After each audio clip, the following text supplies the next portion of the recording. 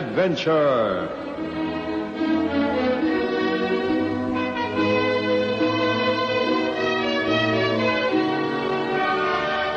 Tonight, Ron Evans takes us on a terrifying adventure to seek a monster of the deep in his story called Baxter's Run.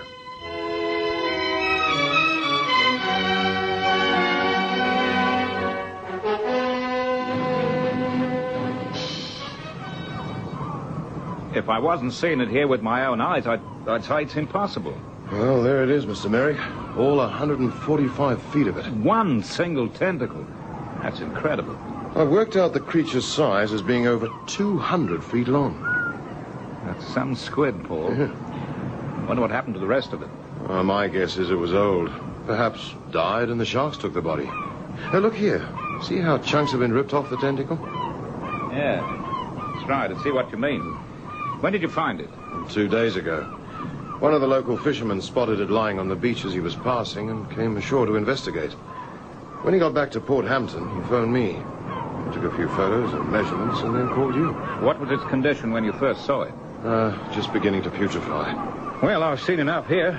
Let's go back to your place and talk it over. All right. I'd like to see the pictures and the tissue samples you took.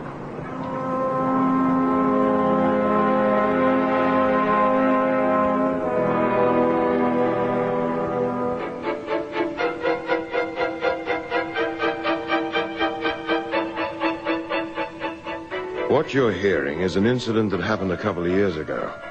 My name's Paul Steadley, and I'm a South African. At the time, I was working as an observer for the Australian Oceanographic Institute. I lived in a small house provided by them, a few miles north of the small fishing town of Port Hampton. The man I'd called up from Sydney to see the great tentacle was John Merrick, the director of the Institute. He had been astounded to see the massive, rotting squid tentacle lying there on the beach of a remote Barrier Reef island, and our minds boggled at the thought of how massive the creature had been. Back at my house, I made coffee and showed Merrick the notes I'd made.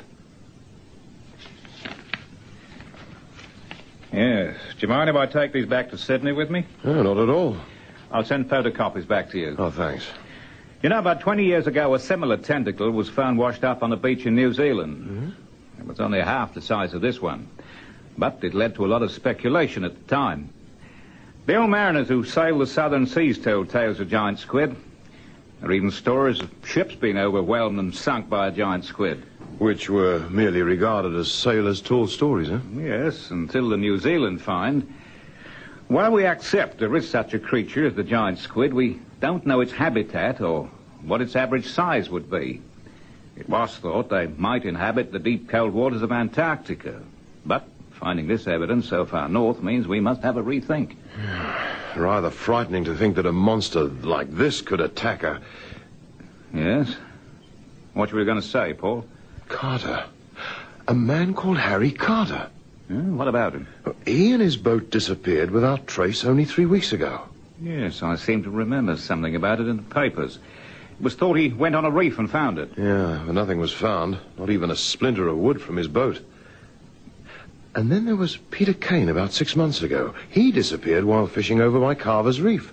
His boat, too? No, the boat was undamaged. It was thought he'd fallen overboard in a squall. Of course, one could go on attributing every incident to a confrontation with the giant squid, but it would be meaningless. 2 deaths in 6 months is unusual, Mr. Merrick. The fatality previous to Peter Kane was about 15 years ago. Yeah, all right, but let's not let our imagination run away with our senses of logic. Could be coincidental. Incidents like these do tend to run in batches. How's the fishing been along the coast? Oh, very good. Plenty of game fish in particular. The hire boats are booked solid with game fishermen coming up from Brisbane. No unusual changes in sea temperatures? No, I'd have reported it. Yeah.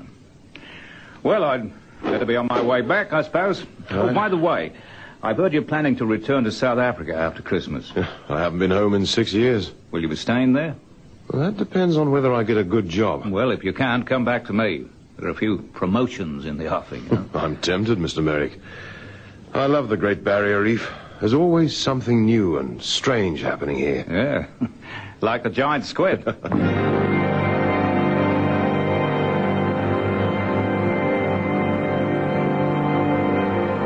A week later, Merrick called me from Sydney. We've had a meeting and come to a decision.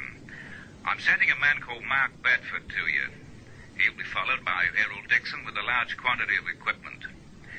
What we've decided is to search your part of the Barrier Reef for further evidence of giant squid. And I can tell you, Paul, what we saw on that beach has set the whole world buzzing with speculation. What kind of equipment, Mr. Merrick? Dixon will be arriving by sea on a specially equipped research vessel. It's called the Sea Leopard. On board will be a miniature submarine and a diving bell, both equipped with all the latest underwater gadgetry. Sounds like it'll be an expensive and serious operation. It will be, Paul.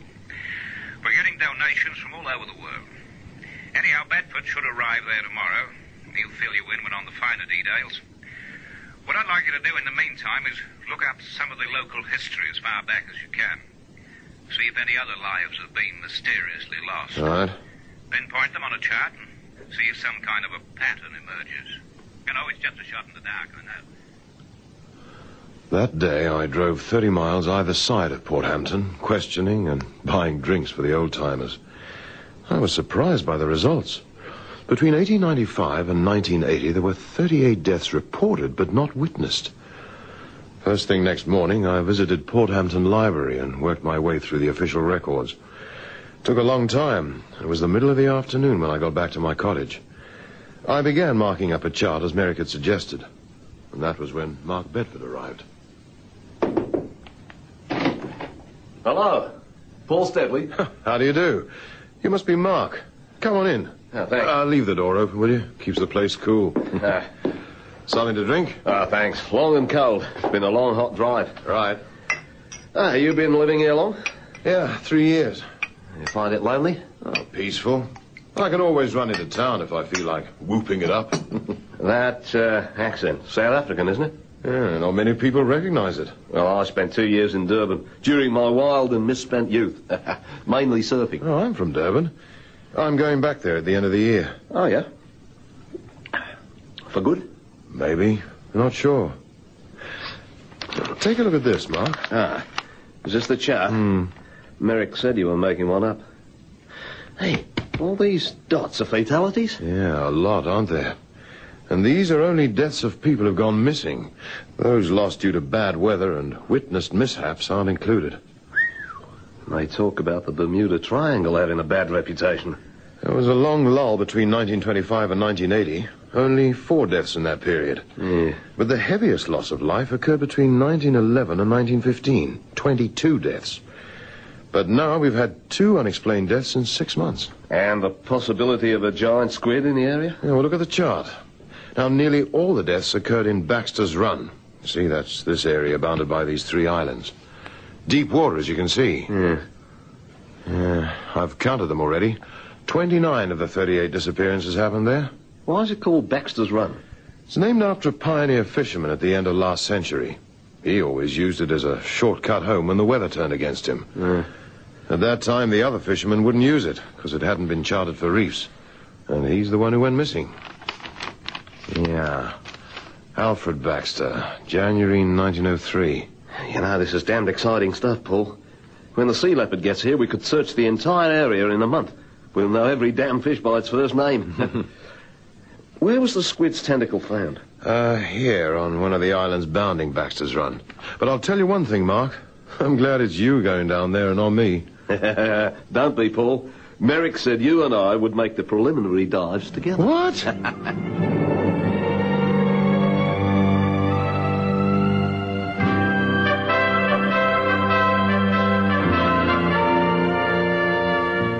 The next morning, rigged in our scuba gear, we set out in the Institute's motor launch for Baxter's Run. It was a fine day, and the water was like glass as we cut our way through it.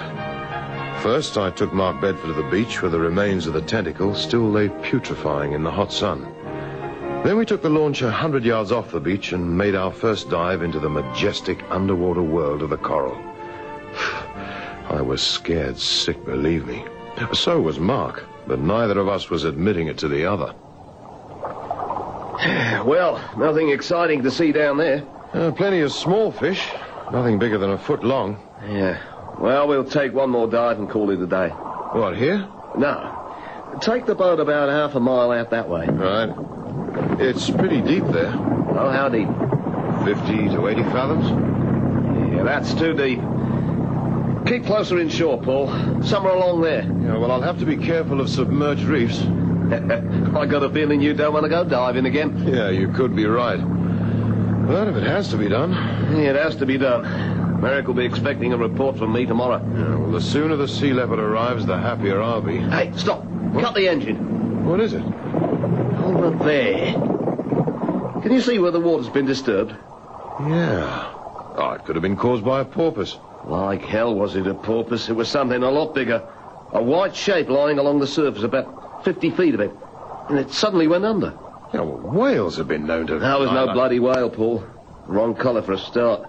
And a whale doesn't have suckers along its side. You mean that... You're damn right, I mean. That was one bloody great tentacle lying along the surface. Well, I can steer over and take a closer look. Are you kidding? I've seen all I need to. Besides, this scuba deer is as much use to us as a pair of white fronts in a gas attack. Well, do we just sit here then? I've seen enough to report back to Merrick, so let's clear out. Right. Scoot along the shore. Keep it to the shallow water. If that thing took a grip of this boat, it'd turn it into splinters with one squeeze.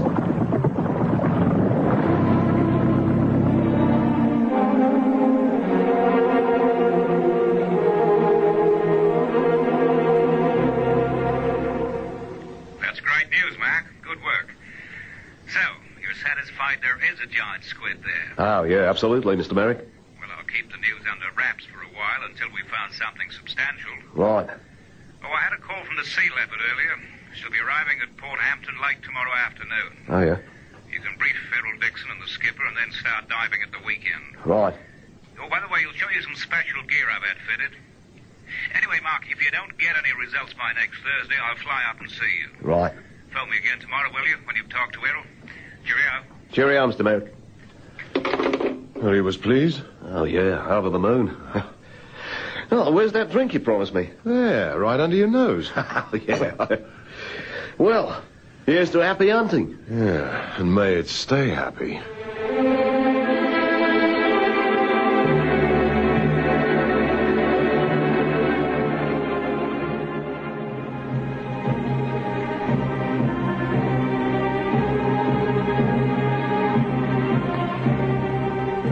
The next afternoon, Mark and I drove down to the small harbour of Port Hampton. The Sea Leopard had just berthed, and we went on board. Captain Anderson showed us into his cabin, and in a few minutes we were joined by Errol Dixon, who was to be in charge of diving operations. I've been studying a chart of this Baxter's Run. There'll be no problem for my ship, so long as I keep well off the southern shore of this island here, the one called the Shoe. Obviously because of its shape. Oh, yes, Captain, that's how it got its name. Merrick told me over the radio that you saw physical signs of a giant squid yesterday. Yeah, well, Mark saw it. All I saw was a slight disturbance on the surface. Could you say how big it was?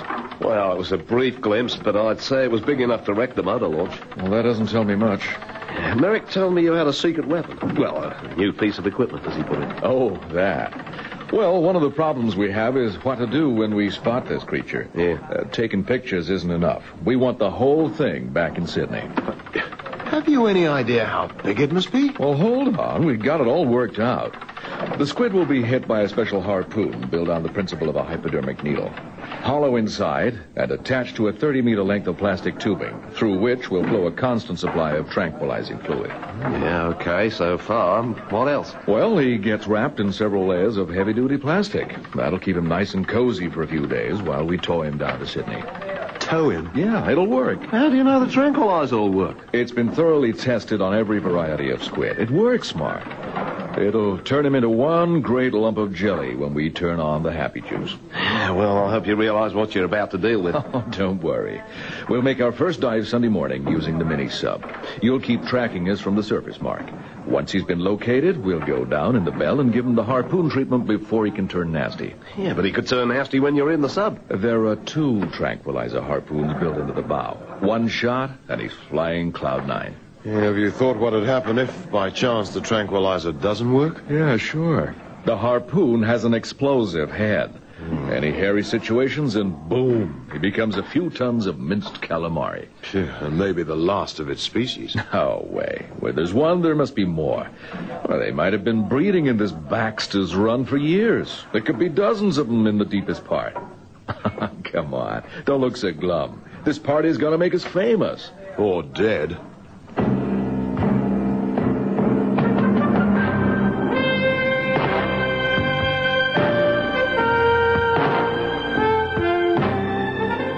Mark and I watched from the main deck as the derrick lowered the mini-sub to the water.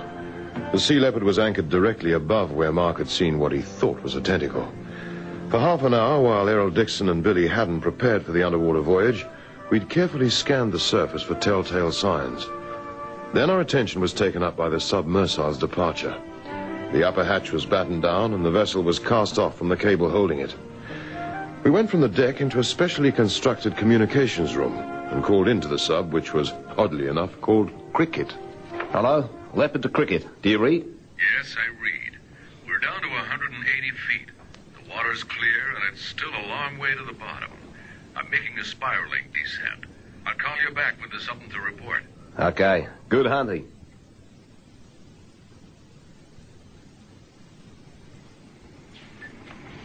$330, Errol. Yeah, okay. Raise the planes 1 degree and make a wider circle. All right. Not many fish about. Just a few tiddlers. Hey, watch it. There's a coral pinnacle ahead. And go around the back of it. No, wait. Turn to the right, Billy. Oh, do you see something? I'm not sure. The water's murkier, as though something moved.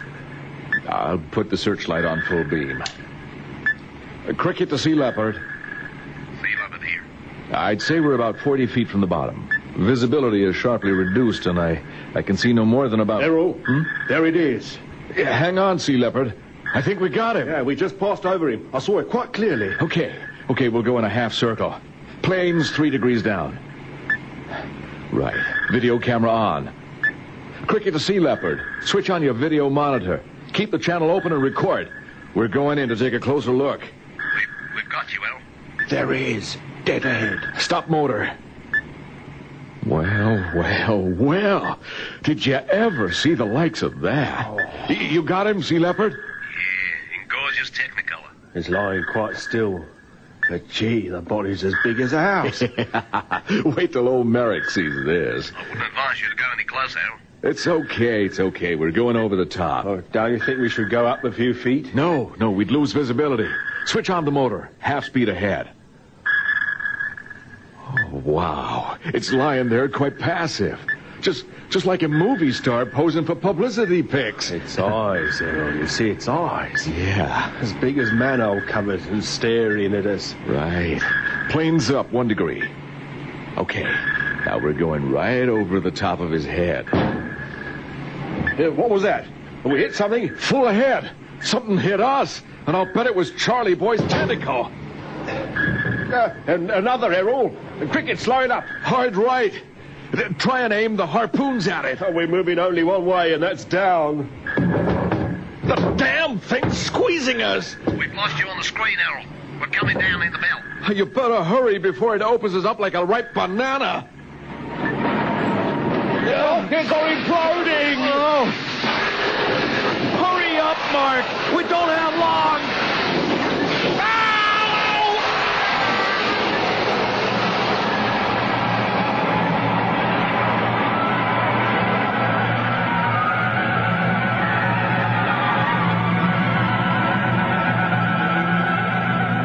The bell was slung over the side and the winch lowered us into the depths as quickly as possible. It was constructed to withstand pressures at 15,000 feet, and we were confident that not even a squid of this size could open it up. We'd heard Errol Dixon's radio go dead and knew that the worst had happened.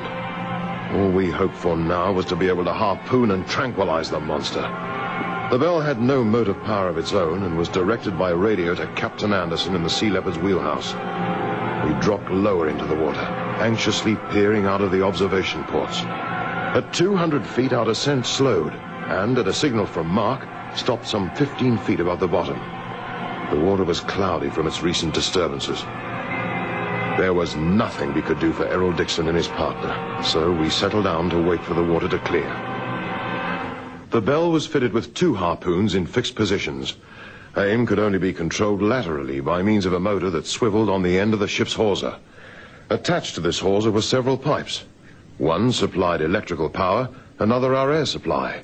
A third contained the tranquilizing fluid, which we hoped we'd have a chance to use. Links to Sea Leopard. Can you move slow ahead on a bearing 233? 233 it is. Slow ahead, 233. You see anything? Visibility's improved to 10 yards. Can't see anything of note. Keep to that bearing and stop every minute until you hear from us. There are a number of coral pillars around and we don't want to foul them. All right, Mark. We're moving slow ahead now. Oh, this is tricky. We could easily get fouled. I know, John, but it's the only way. Unless one of us goes out, you mean? Yeah, that's it. Even trickier. Yeah, I agree. Look. Captain, stop and go astern. We're right on target. Right. Good luck. Look, if we don't stop, we're going to go right over it. Yeah, make the bloody harpoons useless. Anderson should be going astern by now. Yeah, our swing is slowing down. If we could just stop here, be perfect for a shot. Hello, Captain. Are you going astern? Yes, we're on our way to... Okay, stop. Drop us 10 feet and hold your position. We want to sit just above the bottom. Right. Stop engines. John, keep your fingers crossed we come down in the right place. Right, now even my toes are crossed. Oh, that's it. We've stopped. And we're going down. Great. We couldn't have done it better under our own power. Oh, we've stopped descending. And there he is. Staring at us. No sign of the cricket. Yeah, the wreckage is probably lying over on the other side. Now keep one finger on the harpoon button. We need to swing round a few degrees. Oh, the damn thing's just sitting there staring at us. Yeah, not for long. Perfect. Now watch this. Right between the eyes. Are you ready, John? I'm ready. Fire! Got him! Quick, switch on the happy juice. I saw the harpoon plant itself between the staring eyes. The creature seemed to rear up, inflating like a gigantic balloon. Suddenly the water all round turned a deep purple. The bell was jerked several times and then all fell silent and still. Charlie Boy, as the ill-fated Errol Dixon had called him, was flying on cloud 9.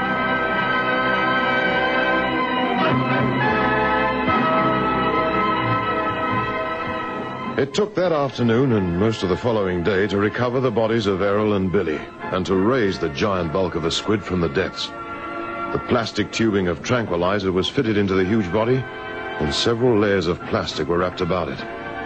The ingenious arrangement allowed seawater to flow through, and the outer skin was inflated with air until it seemed as though an immense barrage balloon was floating astern of the Sea Leopard. My work was finished, and I went off by launch back to Port Hampton, while the Sea Leopard headed out for the open sea on its journey to Sydney. On the second day, the Sea Leopard experienced a mild storm. Wilkes, shut the bloody bridge door. Yeah, that's better. What were you seeing, Mark? Oh, I just wanted to know what the latest weather report's like. It's abating. The wind's already dropped 15 knots in the last hour. And the sea? Could be settled down by tonight. You look worried. Yeah, well, I just don't want to lose Charlie Boy. Oh, there's not much risk of that. He's wrapped up tight as a golf ball. Look, I want to go over and check as soon as possible. Yeah, I know it means stop him for a little while. There is something wrong, isn't there? It's the tranquilizer tube. There's very little of the liquid being absorbed. I have a queasy feeling in my guts that there's either a leak or the heavy weather has pulled it loose at the other end. Aye, well, that's possible. And we're pitching rather heavily for a time. All right, you want me to heave to now? Do you mind? Oh, I can turn about and lower a boat on the lee side. Take the boatswain and 3 seamen with you. Thanks, Captain. You'll be taking the weight off my mind. Hey! That was a heavy roll. Captain, come and look astern. What's all the excitement, laddie? Oh, good grief. Charlie Boy's breaking free like a monkey from a paper bag.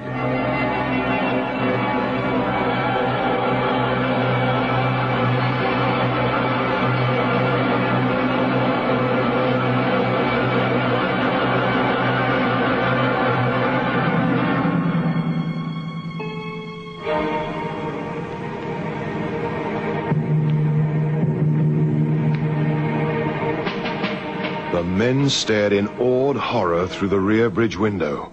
2 enormous tentacles had attached themselves to the stern of the ship, and 8 others were reaching farther forward. The main bulk of the monster was still behind the ship, but drawing closer. We'll have to do something. Have you got any means to harpoon it? No. Well, you see the size of it, man. It could pull us down if it tries to climb aboard. I'll try and shake it off. Helmsman, go hard aport.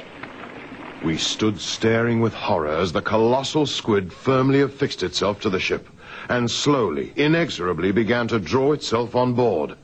The stern dipped from the increasing weight, and then the sea leopard began to list to starboard at an ever-increasing angle.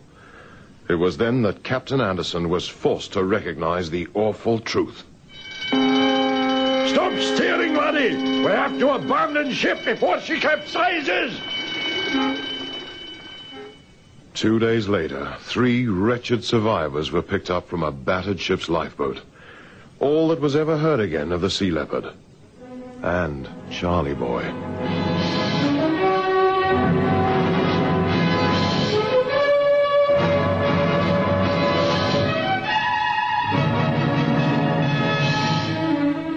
High Adventure is produced by Henry Diffenthal.